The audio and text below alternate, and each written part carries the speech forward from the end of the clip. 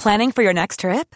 Elevate your travel style with Quince. Quince has all the jet-setting essentials you'll want for your next getaway, like European linen, premium luggage options, buttery soft Italian leather bags, and so much more. And is all priced at 50 to 80% less than similar brands. Plus, Quince only works with factories that use safe and ethical manufacturing practices. Pack your bags with high-quality essentials you'll be wearing for vacations to come with Quince. Go to quince.com/pack for free shipping and 365-day returns. Mom deserves the best, and there's no better place to shop for Mother's Day than Whole Foods Market. They're your destination for unbeatable savings, from premium gifts to show-stopping flowers and irresistible desserts. Start by saving 33% with Prime on all body care and candles. Then get a 15-stem bunch of tulips for just $9.99 each with Prime. Round out Mom's menu with festive rosé, irresistible berry chantilly cake, and more special treats. Come celebrate Mother's Day at Whole Foods Market.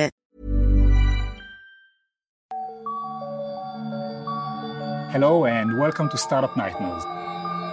Startup Nightmares is a podcast that aims to inspire those who work in the startup world to do the best work they can, the best way possible, while dodging some bullets doing so. Let's just be a bit more human here. All of these people started needing stuff from me. Don't feel like you're on your own, because you're never on your own. But I'm paying this person a good wage. Why isn't that enough? And that doesn't make me special. What is making me special is my deeper story. People need a sense of purpose to feel motivated in their job. Wake up at 5 in the morning and go to the gym for an hour. What the fuck is that? You're sitting at your desk crying and you're like, what happened? I had no idea how to monetize anything. I was like, everybody gets a title. You get a title. You get a title. Either pay me or I will sue you. All of our guests have been to the dark side of the innovation ecosystem and came back to tell their tale. You can use this. This is how you get there. It is not a secret anymore. My name is Tal Shmueli and I will be your host. Jonathan Riftin, welcome to the show. Thanks for having me. It's our pleasure. I've been waiting for that conversation because very few people can speak about the amount of things you can knowledgeably speak about, or at least we hope. That's very flattering. I hope I can deliver. You've done corporate, you've done VC, you've done startups, you've done London, you've done New York, you've done Tel Aviv. So you are well positioned to speak about many things. And let's get going. Who are you? What do you do? And why do you do it? So my name is Jonathan, originally from Israel, born and raised there. Moved to New York 3 years ago with my wife. We had our baby Tom there. And I moved to London 6-7 months ago. Started my own company, Clutch, and working on it now. Why London? Why not? They say the music is good here. But, we were looking for a hub. After spending some time in New York, which we loved, we had to leave the country. Trump, unfortunately, takes its toll. And just before coming home back to Israel, we decided we want to explore the world a little more. And because I wanted to start a business, I felt that London is a great hub for tech, for funding, and is a great gateway for Europe, but also the US, as in time zone, flight time, and so on. English speaking, of course, that's the first. Yeah. So you've been in London for how long now? Since June, so a little over than 7 months. Any differences that you can already tell between the New York tech scene and the London one? Of course, it's a different world. Everything moves a little bit slower here. Not just the tech scene, but it's even more apparent in tech, because tech in and of itself moves fast everywhere. So here it's a bit slower. People are a bit more reserved, more cautious, more risk averse.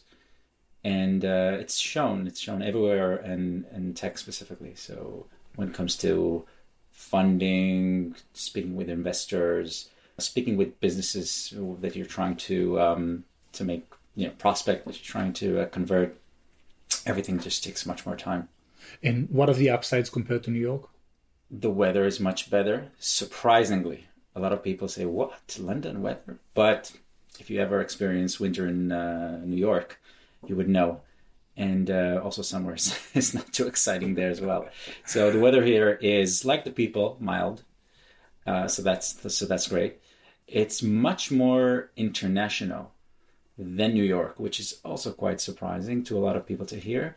New York is international, quote unquote. It has 80% non-New Yorkers, but mostly Americans. While here, there's no there's no day that goes by where you don't hear 5 different languages. So it's all across Europe. So it's English plus Europe plus Asia and so on. So what was the plan coming to London? So the plan was basically to start a company. I already had an idea in sort of like the last few months before leaving New York. So the plan was to come here, start network, find a co-founder, and start building the company, basically. And luckily, I found out just before coming here about an accelerator program called Antler, which is very unique because it takes in solo entrepreneurs, individuals, not companies, and gives them a platform to find other co-founders, build a company, and then if it's something that they find good, they actually invest. So they give you initial funding and office space and so on. So all the connections and everything you need for starting your company. Sort of like a startup on easy mode, I would say. Sounds quite dreamy. Yes, I mean, it's pretty good. There were more than 2,000 applicants to the program that started their first cohort in London this year. And out of 2,070 were accepted. I was lucky enough to be accepted. And out of those 70 people, 30 companies emerged. Only 12 got funding and graduated the program. So yeah, I consider myself lucky to some extent, and that's Sounds like a few months long hackathon. It's the first 2 months the first month is a hackathon. I see it more. I coined it like a reality show where Survivor meets Love Island meets Shark Tank, or and that's basically it, because you have to find a founder quick. You have to find an idea quick. And you need to find your team before someone else finds the people you want. So it's kind of like it's an interesting concept. So you've finished the program with the team? Yes. Did you guys get funded? We were funded by the accelerator, yeah. And right now we are in the middle of another funding round post the accelerator stage. Tell me about the team and about Clutch. Cool. So the team is very diverse. Unfortunately, couldn't get a female on the team, but we have a British with a Libyan ancestry, exactly. So Kareem, my co-founder, is our chief product officer. Very experienced startup entrepreneur. Already had a startup and sold it at the time. Already had a startup and sold it, and then went on an accelerator. Yes, that's quite unique. Well, it wasn't a Wired magazine style of exit like we see every day. So he wanted to do it again and make it more successful than the previous one. And our third co-founder, Martin, is originally from Bulgaria, now living in the UK, and he's our CTO. And so it's a diverse background of individuals, different geographies, different ethnicities. So that's cool. What does the company do? Well, what we're trying to do is solve a big problem for post-sale teams, customer success, account management. We're analyzing their communication between companies and their clients, and we're driving insights and call to actions that would help the agents become more productive and efficient and proactive with their client in their day-to-day. So they'll be able to maintain better relationships, to upsell and expand their clients. I love it. As someone who's been to the account services side of the table for years, I love it and it's meaningful. And I really hope to see you guys fulfill the promise that Clutch has. Thank you. By the way, it's clutch.ai if someone's interested in finding us on Google. There you go. Speaking of Google, there you go. Speaking about the devil, don't do devil. You've worked for Google for a while, haven't you? Yes. Tell us a bit about your role there and also how you ended up working for Google, because that's not something you just land out of nowhere. Well, I joined Google back in 2011. It was just before I graduated from Tel Aviv University. I started as an intern, actually, industry analyst. I was working for the sales teams and looking into the data, trying to give our clients better insights and make them, feel like Google is working for them. And then down the line, I switched to a more sales role. Was managing travel and telecom clients. You say more of a sales role. Were you quota carrying? Yes. So you were a salesperson? I was, I Okay. was selling ads, search, display, YouTube, video, everything. The reason you said sort of, what is it? It's kind of like a mix. You have your book of business, so you're not a hunter. You're not trying to get new clients for Google. It's already existing businesses who spend millions on the platform. But you serve as a trusted advisor and a consultant. So it's more like a consultative selling where you try to just get them to spend more. But you always do that in a way that would make their business more successful. It really connects well to my last role as Director of Customer Success at Bizzabo, the company I work for in New York, which is an amazing company that does tools for event managers. And which has the same flavor where you have a book of business where you have to just make them more successful. If your customer is successful in their business, they will just make you more successful as a vendor. So now you are leading one of the verticals in Google as a salesperson, consultative selling. Next. After Google? How did you finish with Google? I would say on very good terms. After 5 years, I felt I learned a lot. It was an amazing school for me. And was Google still feeling like a startup at that point? Yes, especially the Israeli office. We were very small. When I started, we were, I believe, around 20. When I left, it was 70. Today, they're 1,400. Wow. So 1,400 Google employees in the Tel Aviv office. Yes. And when you say feeling like a startup, what does that actually entail? Well, now that I'm in a startup, it's uncomparable. But at the time, because it was my first job out of university, it felt small. It felt like a small family.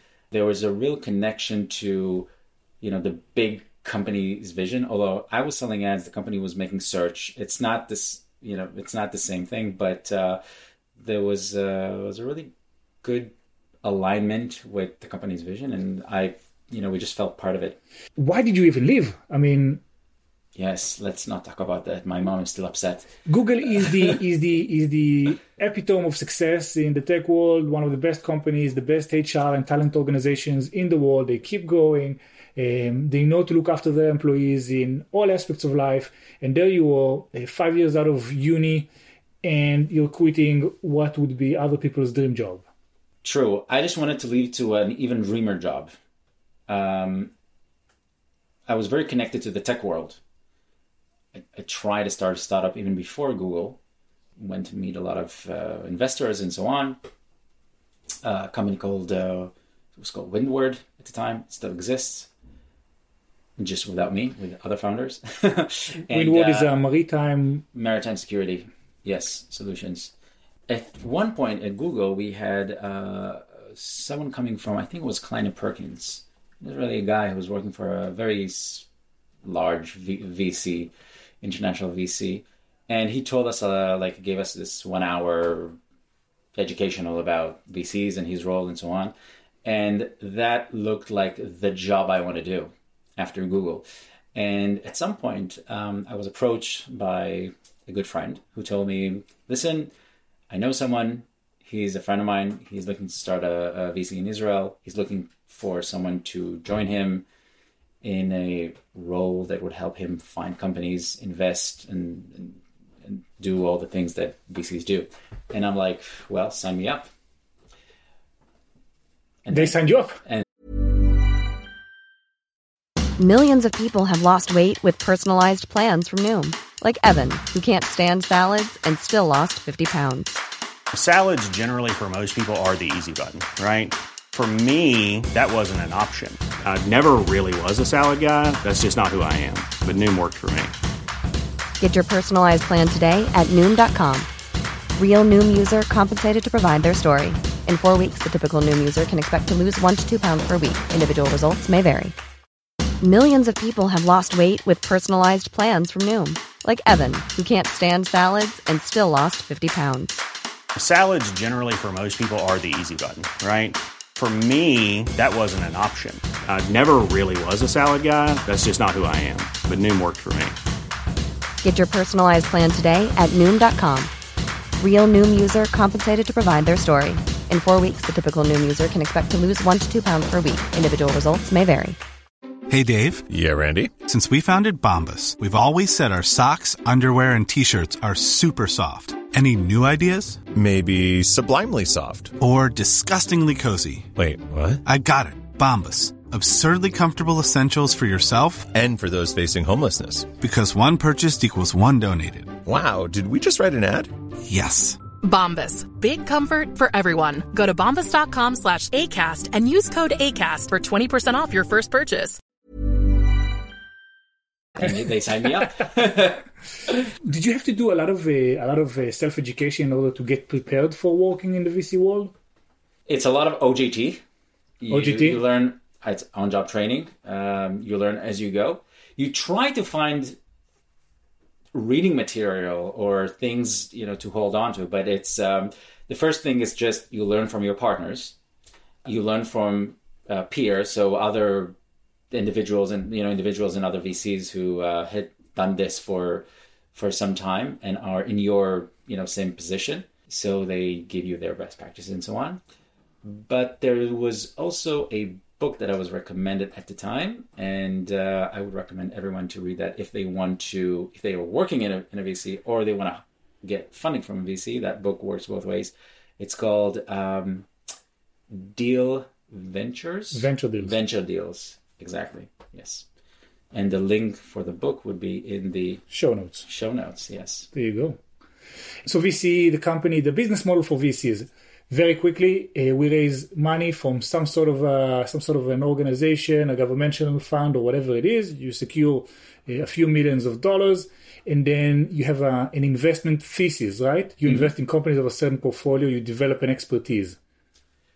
Well, some develop expertise. Some consider them sector agnostic, so they invest in anything that they seem to be that could be a potential success. But you gave it quite a good description. Those investors that invest in VCs are called LPs, limited partners. Yes. So a fund has a wallet of money. Mm-hmm. They need to spend that money. Let's say we have $10 million. We are funding 10 companies, and we expect to see between 5 to 10 times the return on the original fund. Fair enough. Yep. Sort of. What would you change about that statement? If they have 10 million and they invest in 10 companies, they won't necessarily invest 1 million in each company. They would invest less because they would like to probably participate in more advanced rounds. So they'll spend some of the some portion of the fund, and they'll keep extra just for future success of companies. But yes, those ratios could be right. They're optimistic. But the idea is to get a some sort of an exponential return on your initial investment. Yes, and also within a certain time frame. Within a certain time frame, and what makes it hard is that the grim statistics tell a different story, because 8 out of 10 startups fail. 7. Yeah, well, if you twist statistics enough, you'll get whatever story you want. If we have to simplify for the conversation, so out of 10 companies, 5 or 6 will go bust. Nothing's going to happen. Suck the money, never see any return.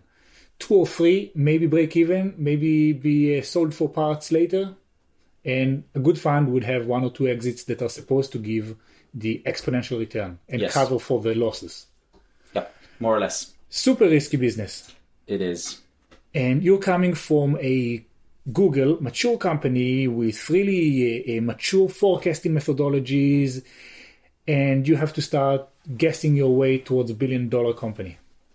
Yes. Walk us through the first couple of weeks when you're still trying to find your feet. You immediately start talking to a lot of entrepreneurs who come to seek funding from your VC. At first place, you try to really understand what makes a good presentation, what supposedly makes a good business.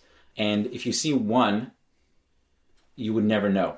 But once you see 20, you get a baseline of what seemed good, what did seem bad. And then if you start seeing the good, you start spotting the good ones, or the ones that make an impression that supposedly would be very successful.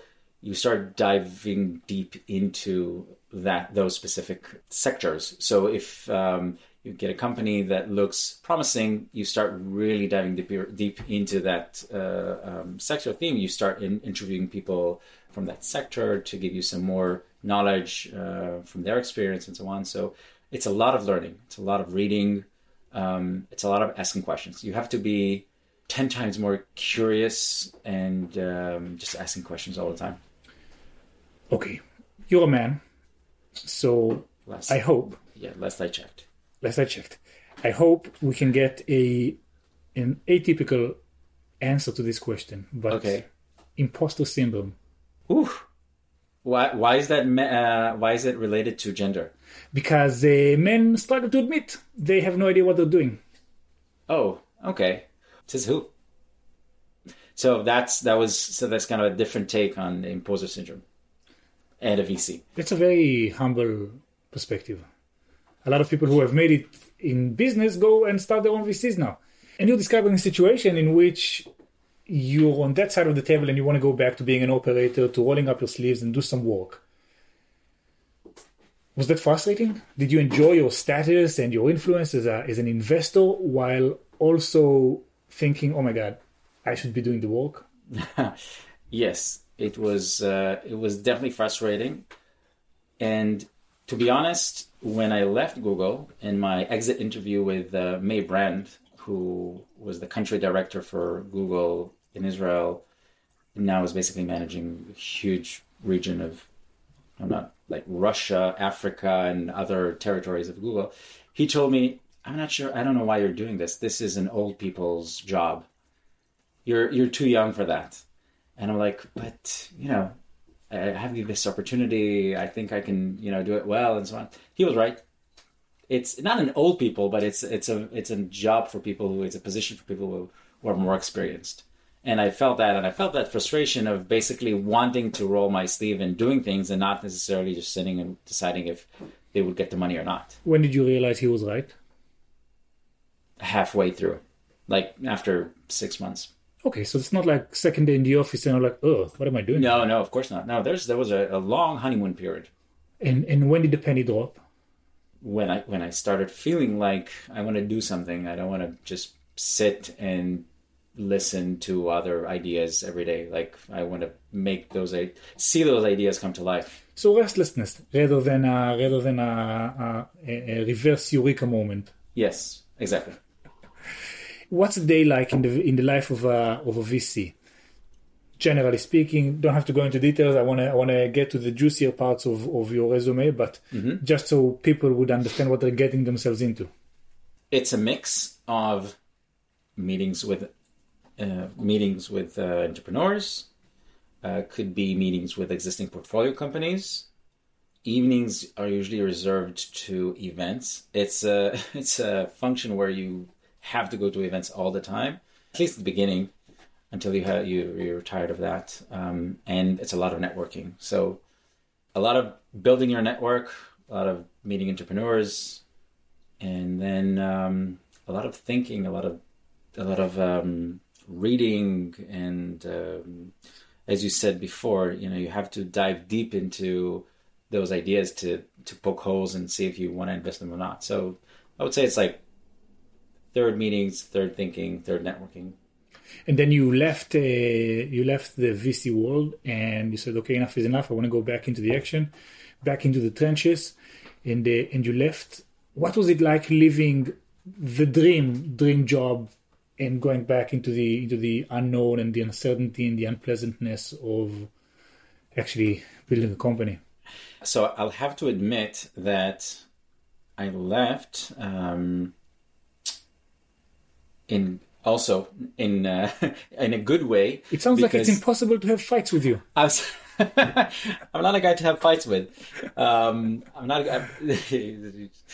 My wife got an offer from her company to. She was working at Yotpo, which is a brilliant SaaS Israeli company, and she was offered to be the first marketing person in New York. She was my client back then when I was working for LinkedIn.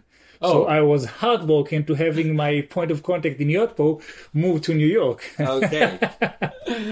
That's a small world. And we said, like, okay, if we move to New York, I have to leave the VC because it's a local office.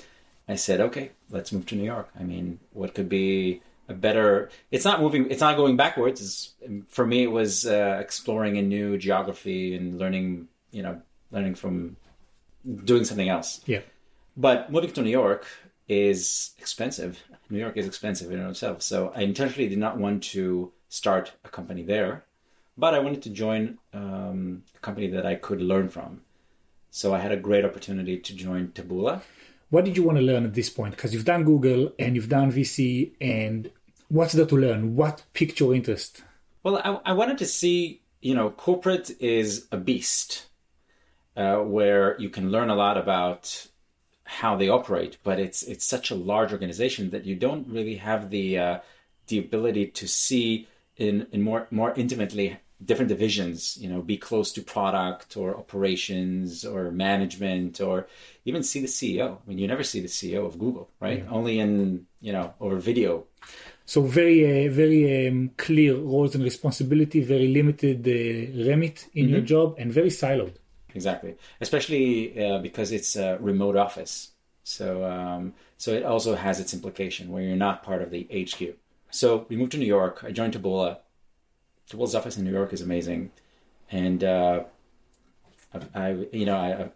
watched Adam, the CEO of Taboola, walk into the office. When he was there, not on a plane or in a different office, but you could just see him every day. You could approach him. You can talk to him. He's very approachable.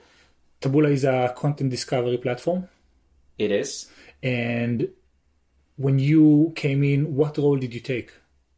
So I joined, that was actually the fun part, because I joined a team which was supposed to be like a startup within the company. The company wasn't small in and of itself. It was 500 employees at the time. And by the way, today it's, I think, 1,500. Your wife has a new job. You have a new job. You're in a new country. Yes. Baby Tom, was he already in existence? No. Okay, so still in the oven? Yes. Okay. Not even in the oven. Not even in the oven. Okay. Okay, still a concept. Still a concept. Okay, still a concept. What was it like launching a business unit in a new startup in New York? So it's New York and it's the US. You can just look at it as in New York, because you have to look at the bigger picture. Especially with that kind of platform. It was overwhelming at first. Everything moves much faster in New York. Just as an example, you can't really stand on the sidewalks. You have to walk. Like you can't just stop and look at your phone and look at the maps and decide where to go. You have to be always on the move.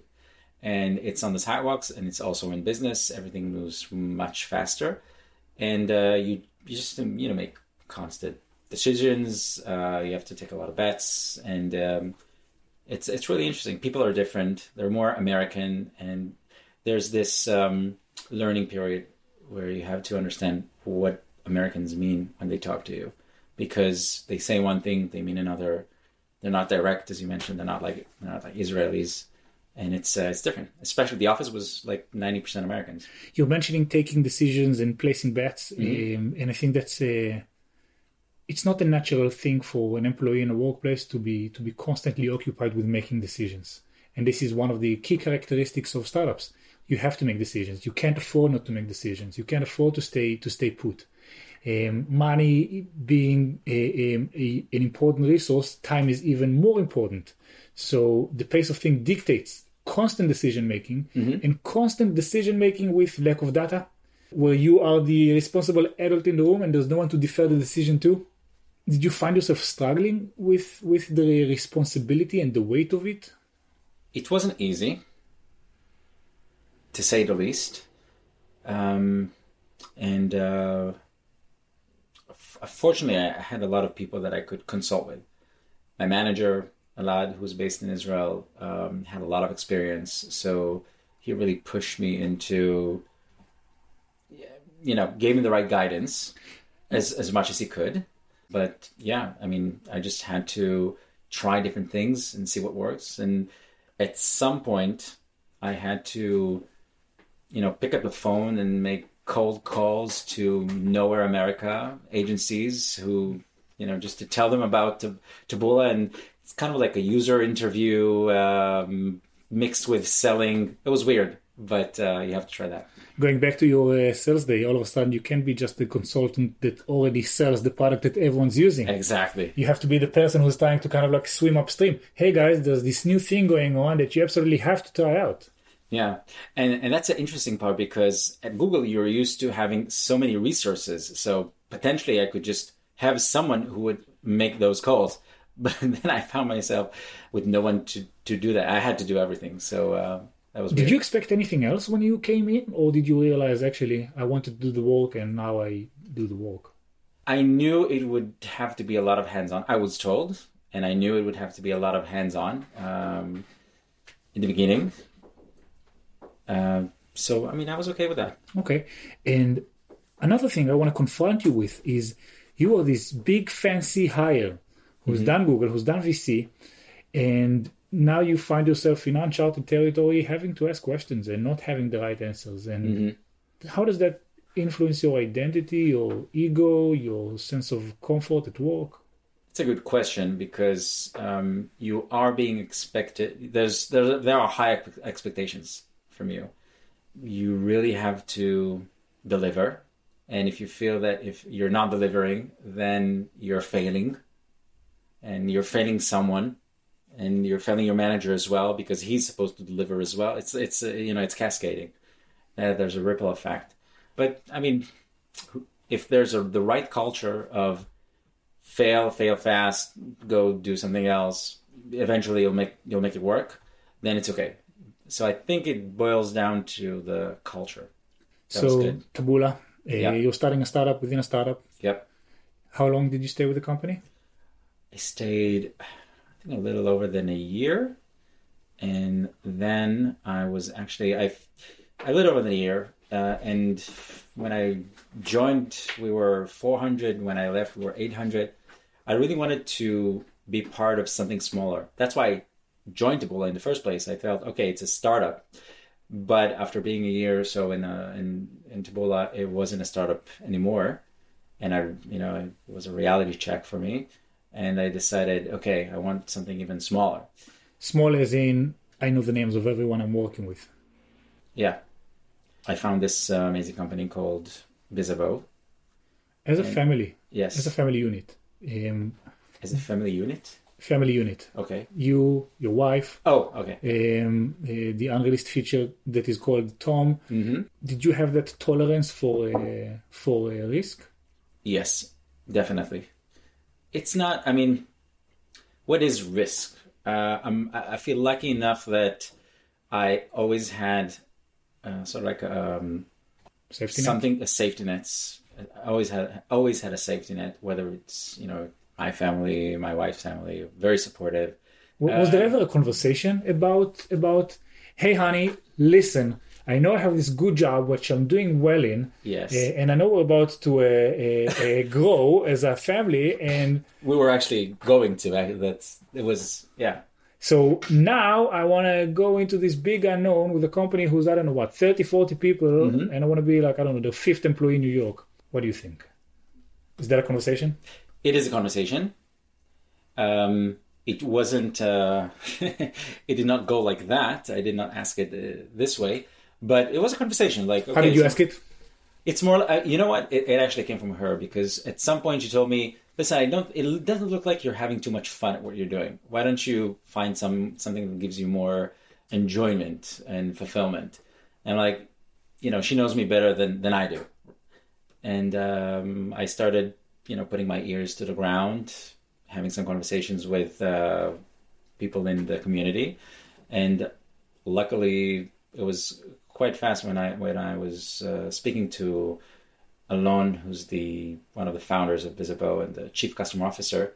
We had lunch, we talked, and a month after he said, listen, a month after, and in that month they successfully raised $16 million. He approached me and said, listen, I have a position for you. How big was the company back then? So they were between 40 and 50 people. Okay, so that's kind of like the right size, the size you wanted. Yes, that was a perfect size. Okay, beyond an idea, beyond the proof of concept, but before product market fit. No, there was market fit then. Yeah. Okay, so just a moment before scale. Yes, before huge scale. Okay, got it. Yes. Got it. So first in the office, Visible startup. What do they have? What don't they have as a company? Alon was based in New York. They already had a few functions of operations, customer success, marketing. I think they did the right move to start these supporting functions in New York early on. And this is something I think it's important for listeners who are based outside of the US and who are, starting their own business and trying to target that market. It's not easy doing it remote. People feel that they can just launch a campaign on, Facebook or Google and will just get customers from the US. But when you're actually there in the market, you get a much better sense of what's happening there and what's the right approach and the language and the competition. It's just much better for companies to be based in their target market.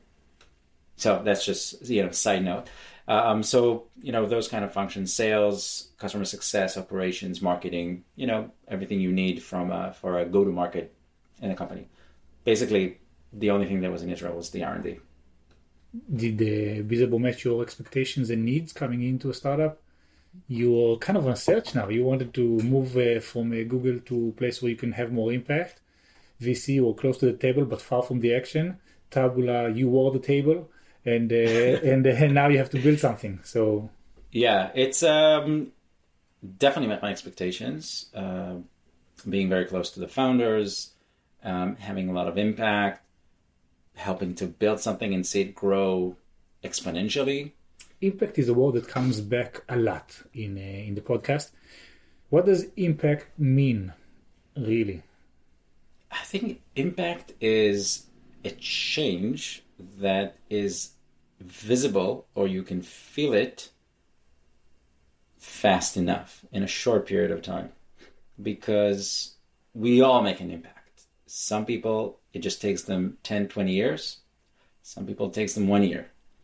So if you're joining a company that, just for the sake of numbers, is 1 million ARR, and then the following year does 3 million ARR, you see that change quite clearly. ARR, annual recurring revenue, yeah. Basically money that will come in to the business. So you're saying I'm a bigger piece of the puzzle. Yes. Impact is sometimes could be self-serving, What do you mean? I mean that it feels really good to be impactful and to be heard and to see your work come to life. But it's not a purpose on its own. Did you find it hard to align your impact and motivation with the company's priorities and the founder's priorities and the way of work? That's a complicated question. So you go in as an outsider, you immediately see everything that could be done better. As a startup, half of the place is on fire, and you think you can fix it all. Yeah, true. Well, it's a matter of perception. It's not real. It's not reality. Like sometimes it's good to have fresh set of eyes on situations, And people think they come to a place, they see everything's broken, they can fix it. But then I think it requires a bit of maturity to understand that if you trust enough the founders, you would understand that they have a better picture of what's going on. Not saying that they're 100% right, but they probably have more context to why things are the way they are. And I'm not saying that you just have to accept it, but you have to take in, and you have to be patient. That's a learning that I had from Taboola. When I joined there to the New York office, I tried to make a lot of changes and use a lot of resources, and I quite quickly saw some friction from other divisions and other people who were just there before me.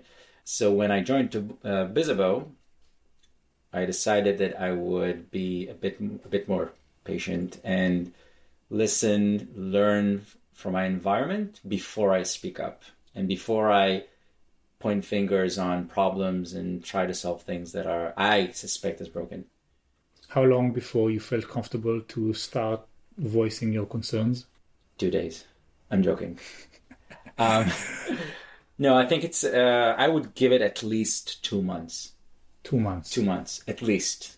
Because you have to learn your own role, the team that you manage or the team you work at. You need to get acquainted with the other teams. You need to make sure, you develop your own authority, what you do.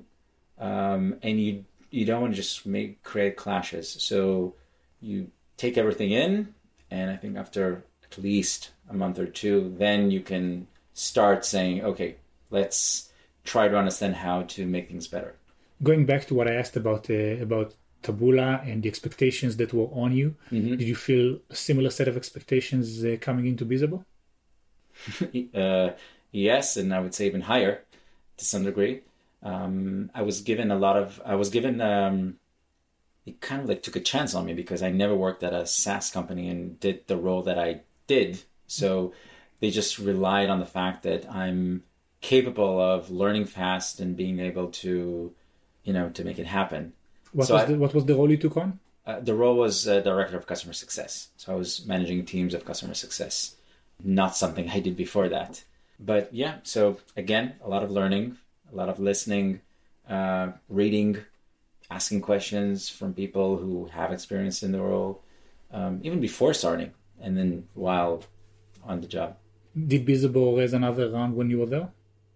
Yes, they did. A year after, they raised $27 million.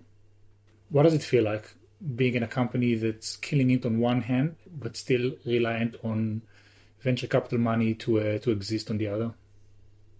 To be honest, I did not have the intimate connection to the P&L, to the bottom line. So you didn't feel the pressure that's coming from the burnout rate or... No.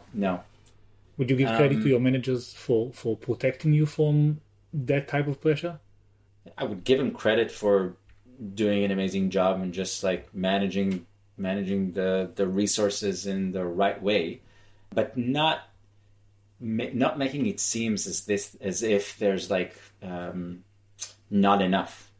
So there was good office space, good environment, the right perks. Not too much, but just enough so we won't have to complain that there's bad coffee in the kitchen. Yeah, you're in New York. You have to be competitive. Talent is expensive, super competitive. There's a baseline. You need to match the benchmark. Otherwise, you're out of the ballpark. So far, you look over your LinkedIn and your career, and I don't want to say it's going from one success to the other. Don't say that. and because I know it's not. But walk me through some of the hard days. Walk me through some of those times where you're like, you know what? I'm actually doing a role I'm doing for the first time in my life, and I don't know that I have the right answer, or I've just took a wrong turn. So I think it's at some point at Taboola, I felt that I'm not managing to. I wasn't exactly set up for success for the role that I took.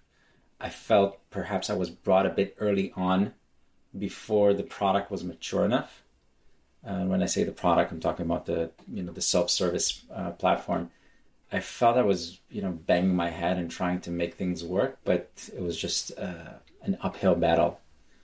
So I tried one way, I tried another, and that was a bit frustrating.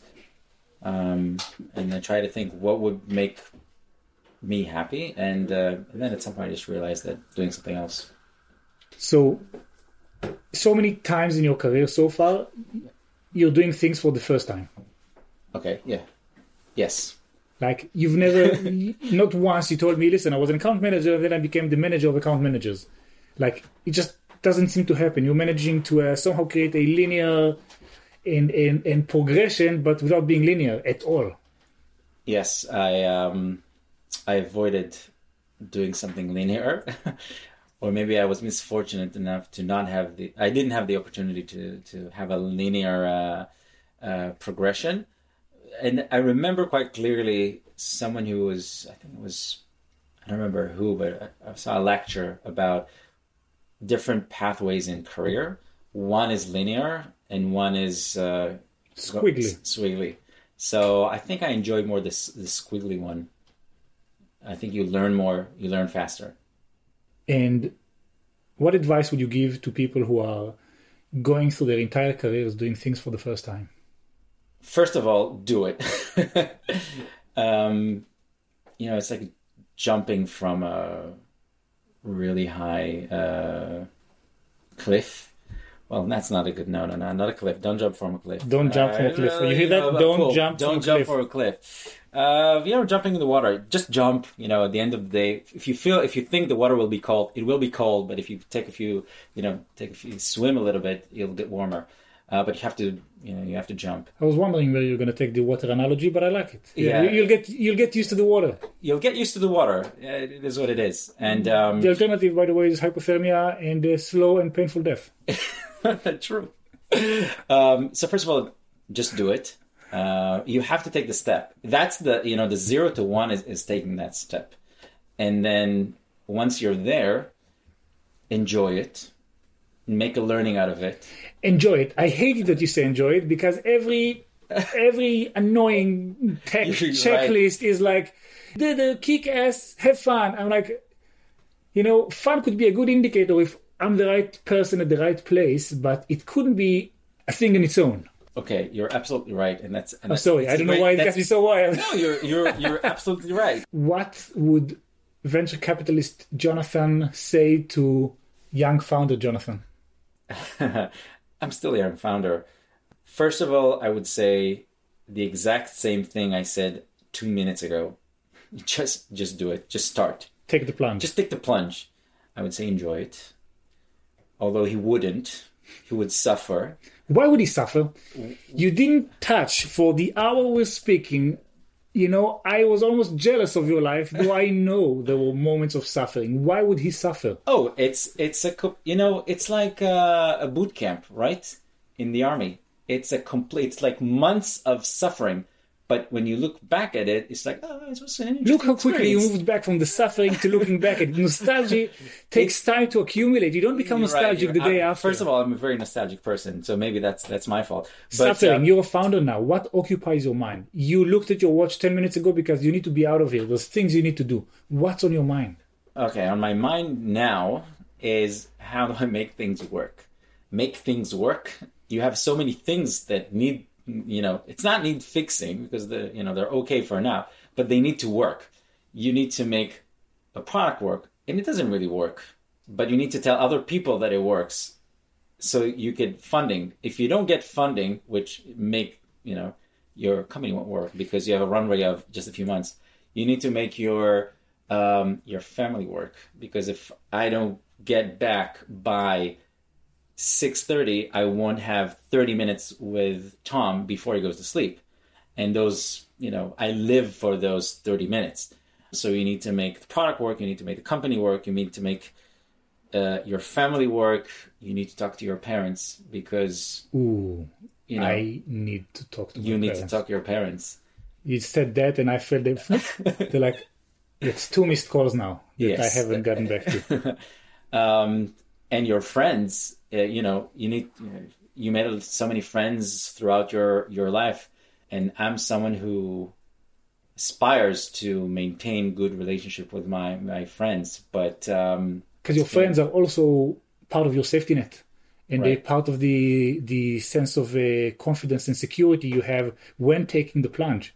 And that's something that comes across very clearly when speaking with you and when knowing your wife. You've built a unit that embraces those types of risk and that is tolerant of that and that has the confidence of taking on new challenges. And it's inspiring. It really is inspiring. Thank you. You're welcome. Any more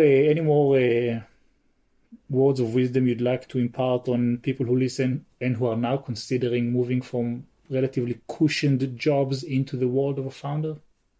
Yes. I said just do it, but it has to be thoughtful.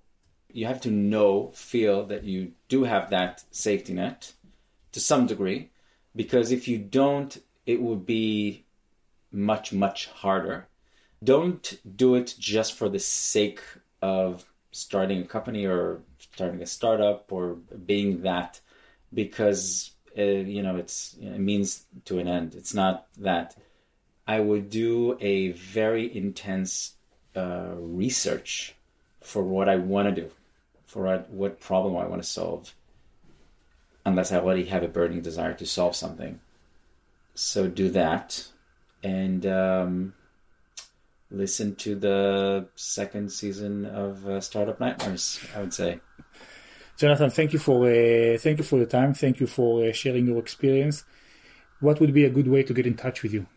It's very easy. I'm all over social networks, from MySpace, if you find that profile, ignore it. LinkedIn, Facebook. My email is jonathan@clutch.ai.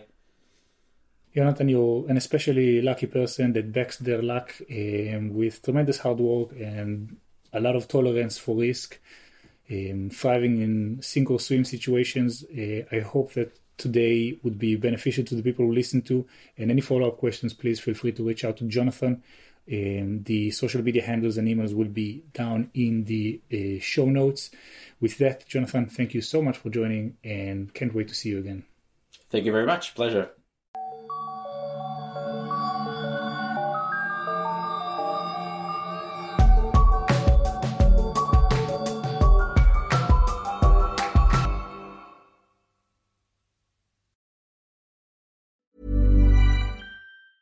Cool fact, a crocodile can't stick out its tongue. Also, you can get health insurance for a month or just under a year in some states. United Healthcare short-term insurance plans, underwritten by Golden Rule Insurance Company, offer flexible, budget-friendly coverage for you. Learn more at UH1.com. Planning for your next trip? Elevate your travel style with Quince. Quince has all the jet-setting essentials you'll want for your next getaway, like European linen, premium luggage options, buttery soft Italian leather bags, and so much more. And it's all priced at 50 to 80% less than similar brands. Plus, Quince only works with factories that use safe and ethical manufacturing practices. Pack your bags with high-quality essentials you'll be wearing for vacations to come with Quince. Go to quince.com/trip for free shipping and 365-day returns. Mom deserves the best, and there's no better place to shop for Mother's Day than Whole Foods Market. They're your destination for unbeatable savings, from premium gifts to show-stopping flowers and irresistible desserts. Start by saving 33% with Prime on all body care and candles. Then get a 15-stem bunch of tulips for just $9.99 each with Prime. Round out Mom's menu with festive rosé, irresistible berry chantilly cake, and more special treats. Come celebrate Mother's Day at Whole Foods Market.